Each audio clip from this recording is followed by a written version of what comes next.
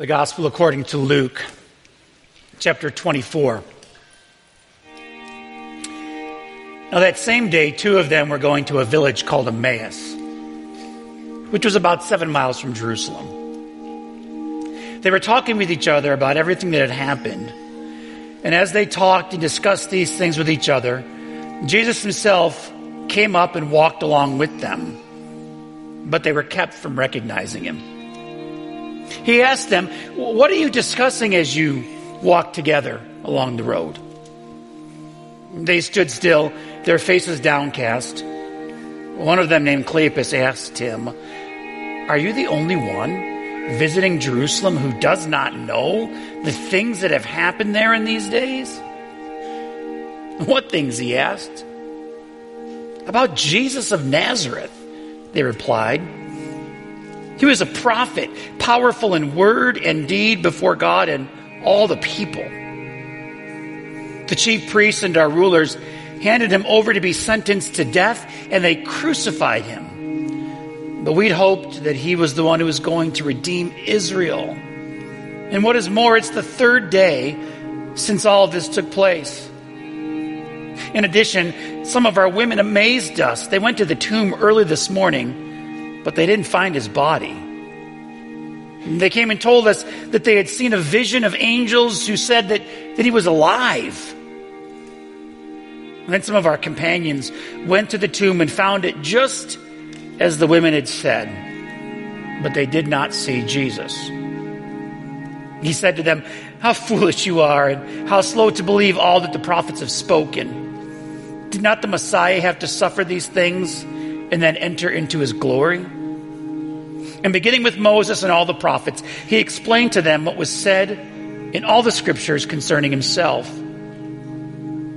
As they approached the village to which they were going, Jesus continued on as if he were going further, but they urged him strongly, "Stay with us, for it is nearly evening. The day is almost over." So he went in to stay with them. And when he was with them at the table, he took bread, gave thanks, broke it, and began to give it to them. Then their eyes were opened, and they recognized him, and he disappeared from their sight. They asked each other, "Were our hearts burning within us as he talked and as he opened the scripture to us?" They got up and returned at once to Jerusalem. There they found the 11 and those with them assembled together and saying, "It's true. The Lord has risen." Then the two told what had happened on the way and how Jesus was recognized by them when he broke the bread.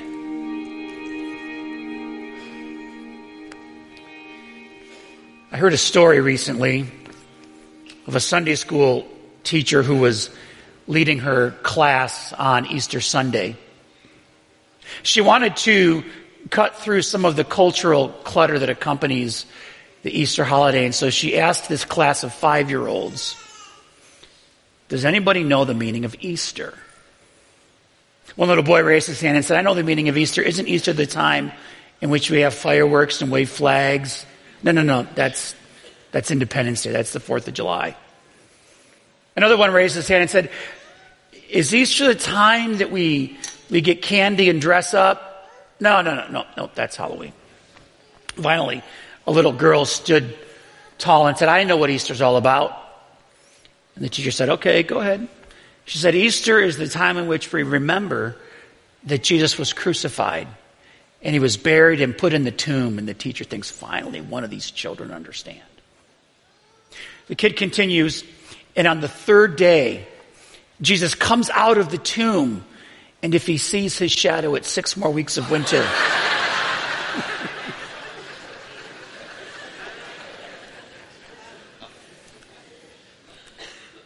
I love that. It's so funny. True story. The resurrection of Jesus is the story through which all of Christianity is interpreted.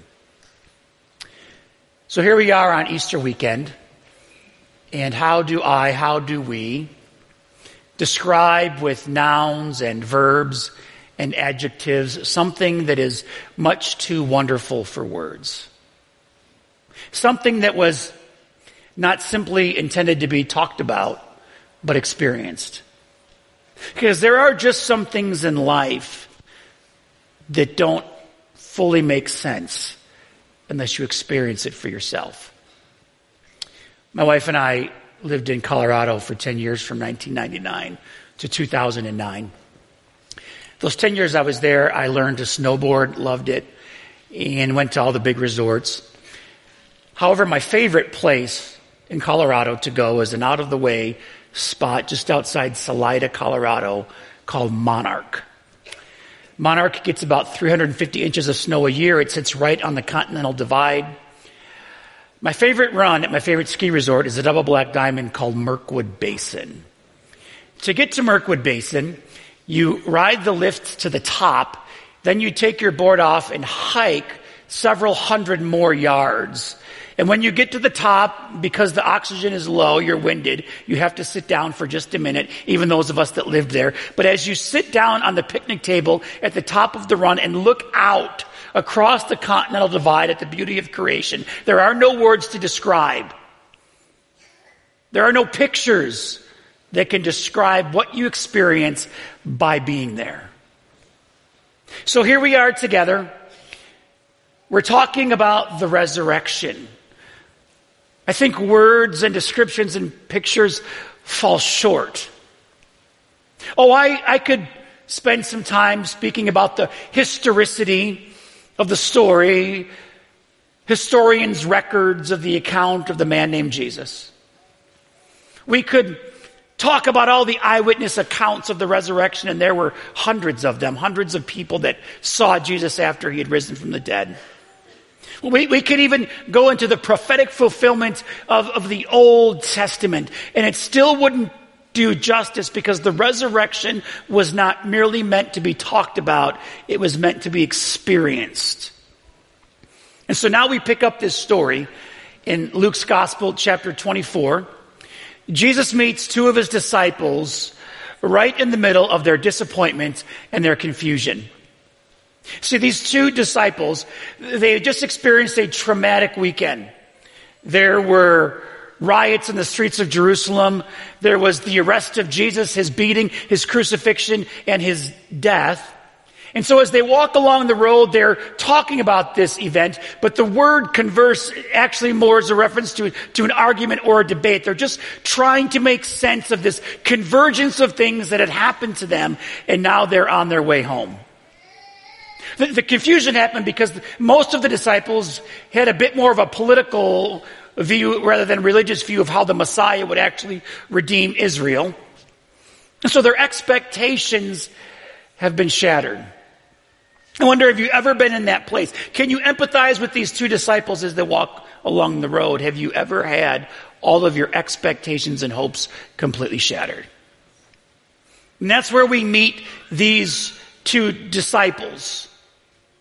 They were probably saying that this was not how we thought it was going to go. This was not our plan. Maybe you've said that phrase. But Jesus appears, and they don't recognize him. They have sort of divine face blindness, which I learned is an actual condition. It's got a technical medical name, but I'm not going to try and pronounce it so I don't look stupid on Easter. But I actually have an acquaintance who has face blindness. And he cannot remember faces, even those of his coworkers, once he's left. It's a bizarre thing. So here they are. They've got this face blindness. They don't recognize Jesus. And Jesus says to them, "What are you guys talking about?" Hey, have you ever walked up to a couple of people and they're talking about you, but they didn't know you were there? And so you walk up to make them squirm. "Hey, what are you guys talking about?" "Oh, it's, the weather. It's cold outside right now." They're talking about Jesus. And this question stops them in their tracks. Their faces are downcast. And they say, "Have you not heard? Where have you been? Do you live under a rock?" And Jesus says, "So heard about what things?" "About what things?" "About Jesus of Nazareth." They continue to walk along the road. They reach the destination. Jesus acts as if he's going to go further, but they invite him to spend the night with them. And so they sit down together at the table of the evening meal. In first century Israel, there were typically 2 meals that were taken, a smaller meal in the morning and a large meal in the evening. And meals were important occasions. There was no just grabbing a quick bite to eat. There were no TV trays. There was no drive-thrus. There was no McFalafel, none of that stuff. See, meals were not just about nutrition. Meals were also about relationship. In Israel, there were 3 types of meals: ordinary everyday meals, sacred meals, and meals of celebration. And all 3 of them were relational at their core and nature. And at every meal, in ancient Israel, there was always bread. At every table and every home, there was bread. I love bread. I could eat bread at every meal. I go to some restaurants just for the bread. Like you ever go to the Texas Roadhouse and they've got the bread with that cinnamon butter? Come on, that's as good as the steak. I mean, really. You sit at the table, and in Jesus' day, bread was a staple because it was easy to make, it was cheap, it was filling. But bread wasn't just a commodity that was eaten. Bread was also symbolic of God's relationship with his people. It represented the covenant. Jesus took bread and broke it and said, "This is my body. I'm establishing this new covenant." So they're sitting at this table, and an awakening happens. Because Jesus, he breaks the bread, and immediately their eyes were opened and they realized it was Jesus. See, in this moment, they met Jesus at the table of resurrection. Now, this isn't the first time in the Bible that a couple of people's eyes were opened at a meal. There's a story in Genesis. Many of you know it. It's the story of Adam and Eve. And we read in Genesis 3 that the woman sees that the tree was beautiful and the fruit looked delicious, and she wanted the wisdom it would give her. So she took some of the fruit and ate it, gave some to her husband who was with her, and he ate it. And at that moment, their eyes were opened. Same phrase. But suddenly they felt shame at their nakedness, and they sewed fig leaves together.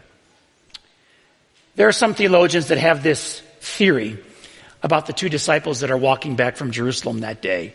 Because see, one is named and one is left unnamed.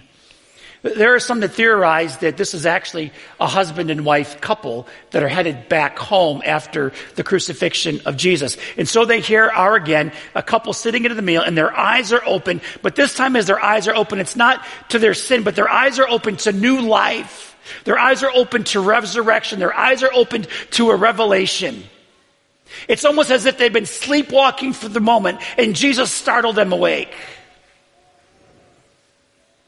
You ever just kind of walk through life? You need something to startle you awake. You ever sleepwalk through your faith, checking off religious boxes to feel better about ourselves?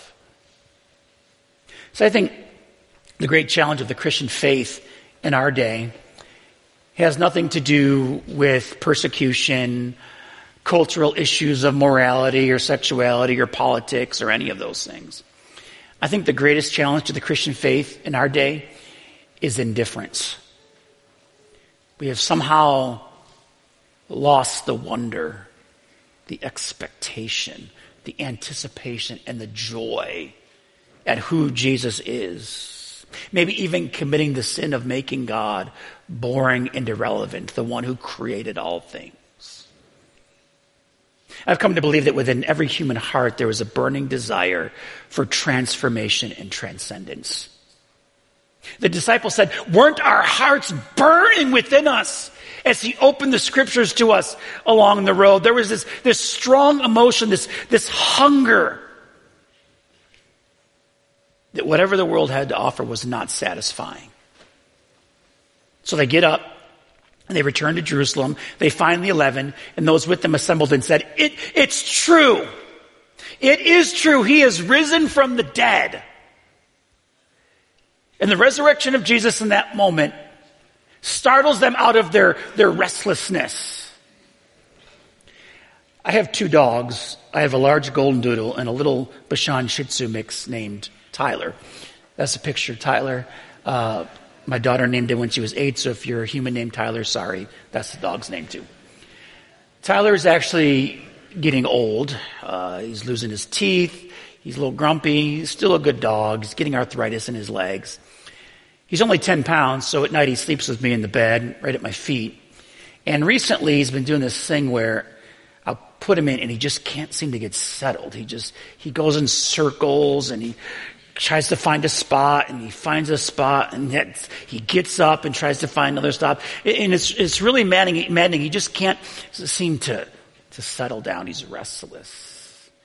And I look at him and sometimes I wonder about myself, about us. Do we live with this restless attachment to life?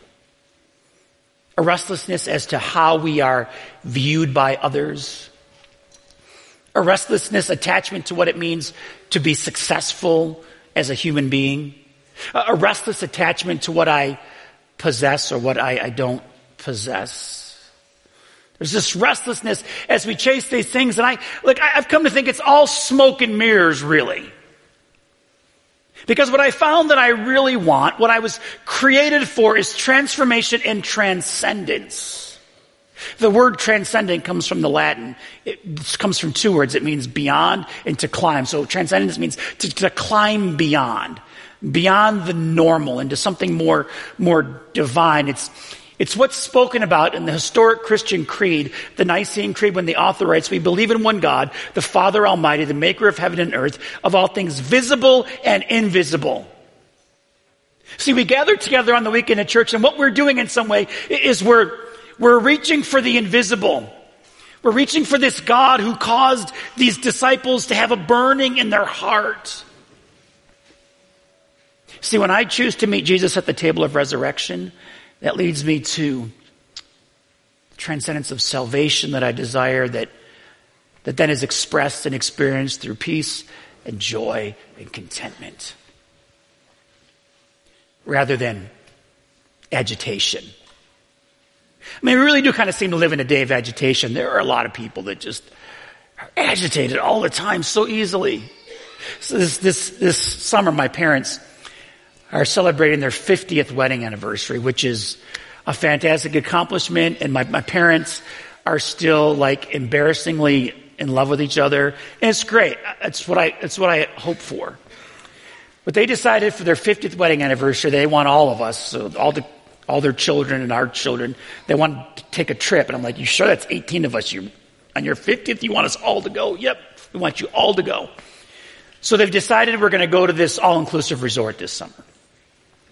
My brother just the other day sent me a message and said, "Hey, I found this Facebook group for people who have gone to the resort we're going to. You should check it out. You'll learn a bunch of stuff about the resort." I'm like, "All right, cool." So I went on there the other day, and the very first post on this was this lady who was very upset. Very upset. And she was upset because there are people at this resort that get up early. Like at 6 o'clock. And they go down and they save beach chairs and pool chairs with water bottles and towels. And as she spewed all of this vulgarity about what she thought about these people, I just sat there and I'm like, but that wasn't even the best part. The best part was the comments, because the comments are always the best part. And I read them all because they're so entertaining, and there were these people calling each other names, sometimes vulgar names, because the feed divided into 2 very distinct camps. The camps that said you should be allowed to save chairs with your stuff, and if you're too lazy to get up early enough, that's your fault. And the other camp that said it's really rude to save it, and if you save a chair, then I'm going to throw your stuff in the sand. And this guy said, if you throw my stuff in the sand, I'm going to throw you in the sand. These are adults talking about beach chairs. Adults that are living comfortably enough to afford an all-inclusive resort. The very last comment on the feed said this: "If they run out of chairs, we've been there, just tell the staff they'll bring more."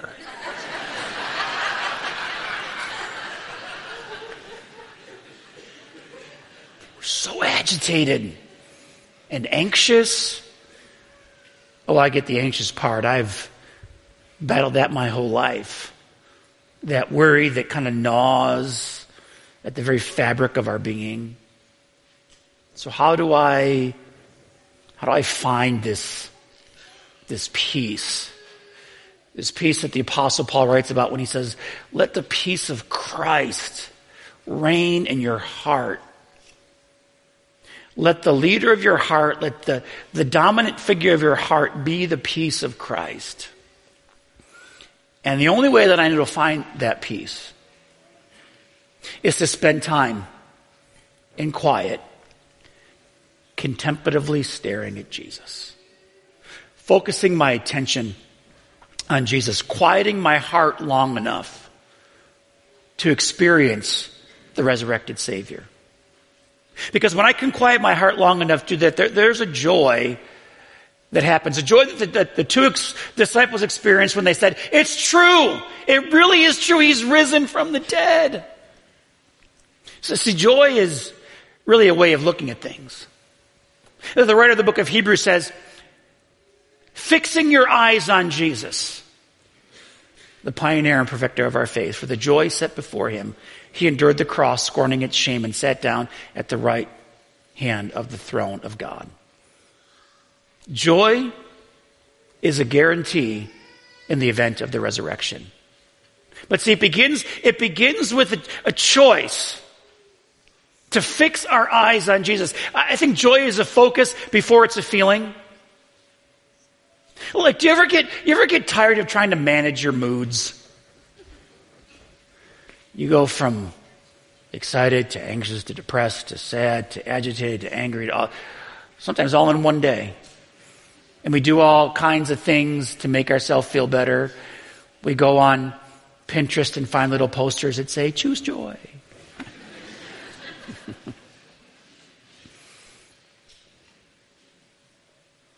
There's a reorientation of our focus.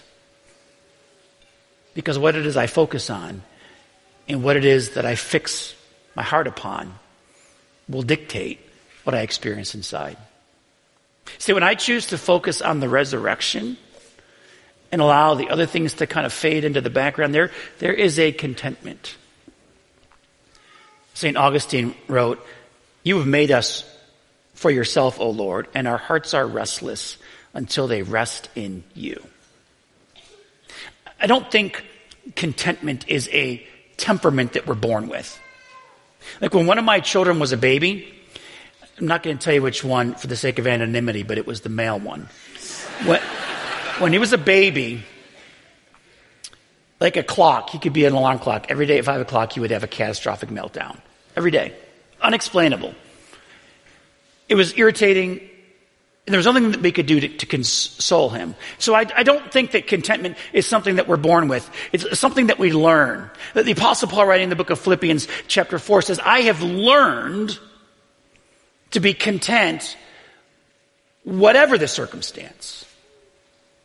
And he goes on to list all these positive experiences and the negatives. In whatever situation I find myself, I have learned to be content. See, I've learned to be content when I fix my eyes on Jesus and let all of those things that I thought were so important to fade into the background. I'm going to ask our worship team to come. And I want us to end with a question. What if I chose to live my life as if I actually believed the resurrection were true? I don't mean anecdotally. I don't mean religiously. I mean, what if I lived my life if I really believed that Jesus rose from the dead? Because if I chose to live my life as if Jesus really rose from the dead, I think that would make all the difference. So God, on this Easter weekend, would you put a burning in our heart, a burning that those two disciples experienced? I think we were created for more. I think we were hardwired with the desire to reach for the invisible. And so would you help me, would you help us to live each and every day as if the resurrection were actually true? Amen.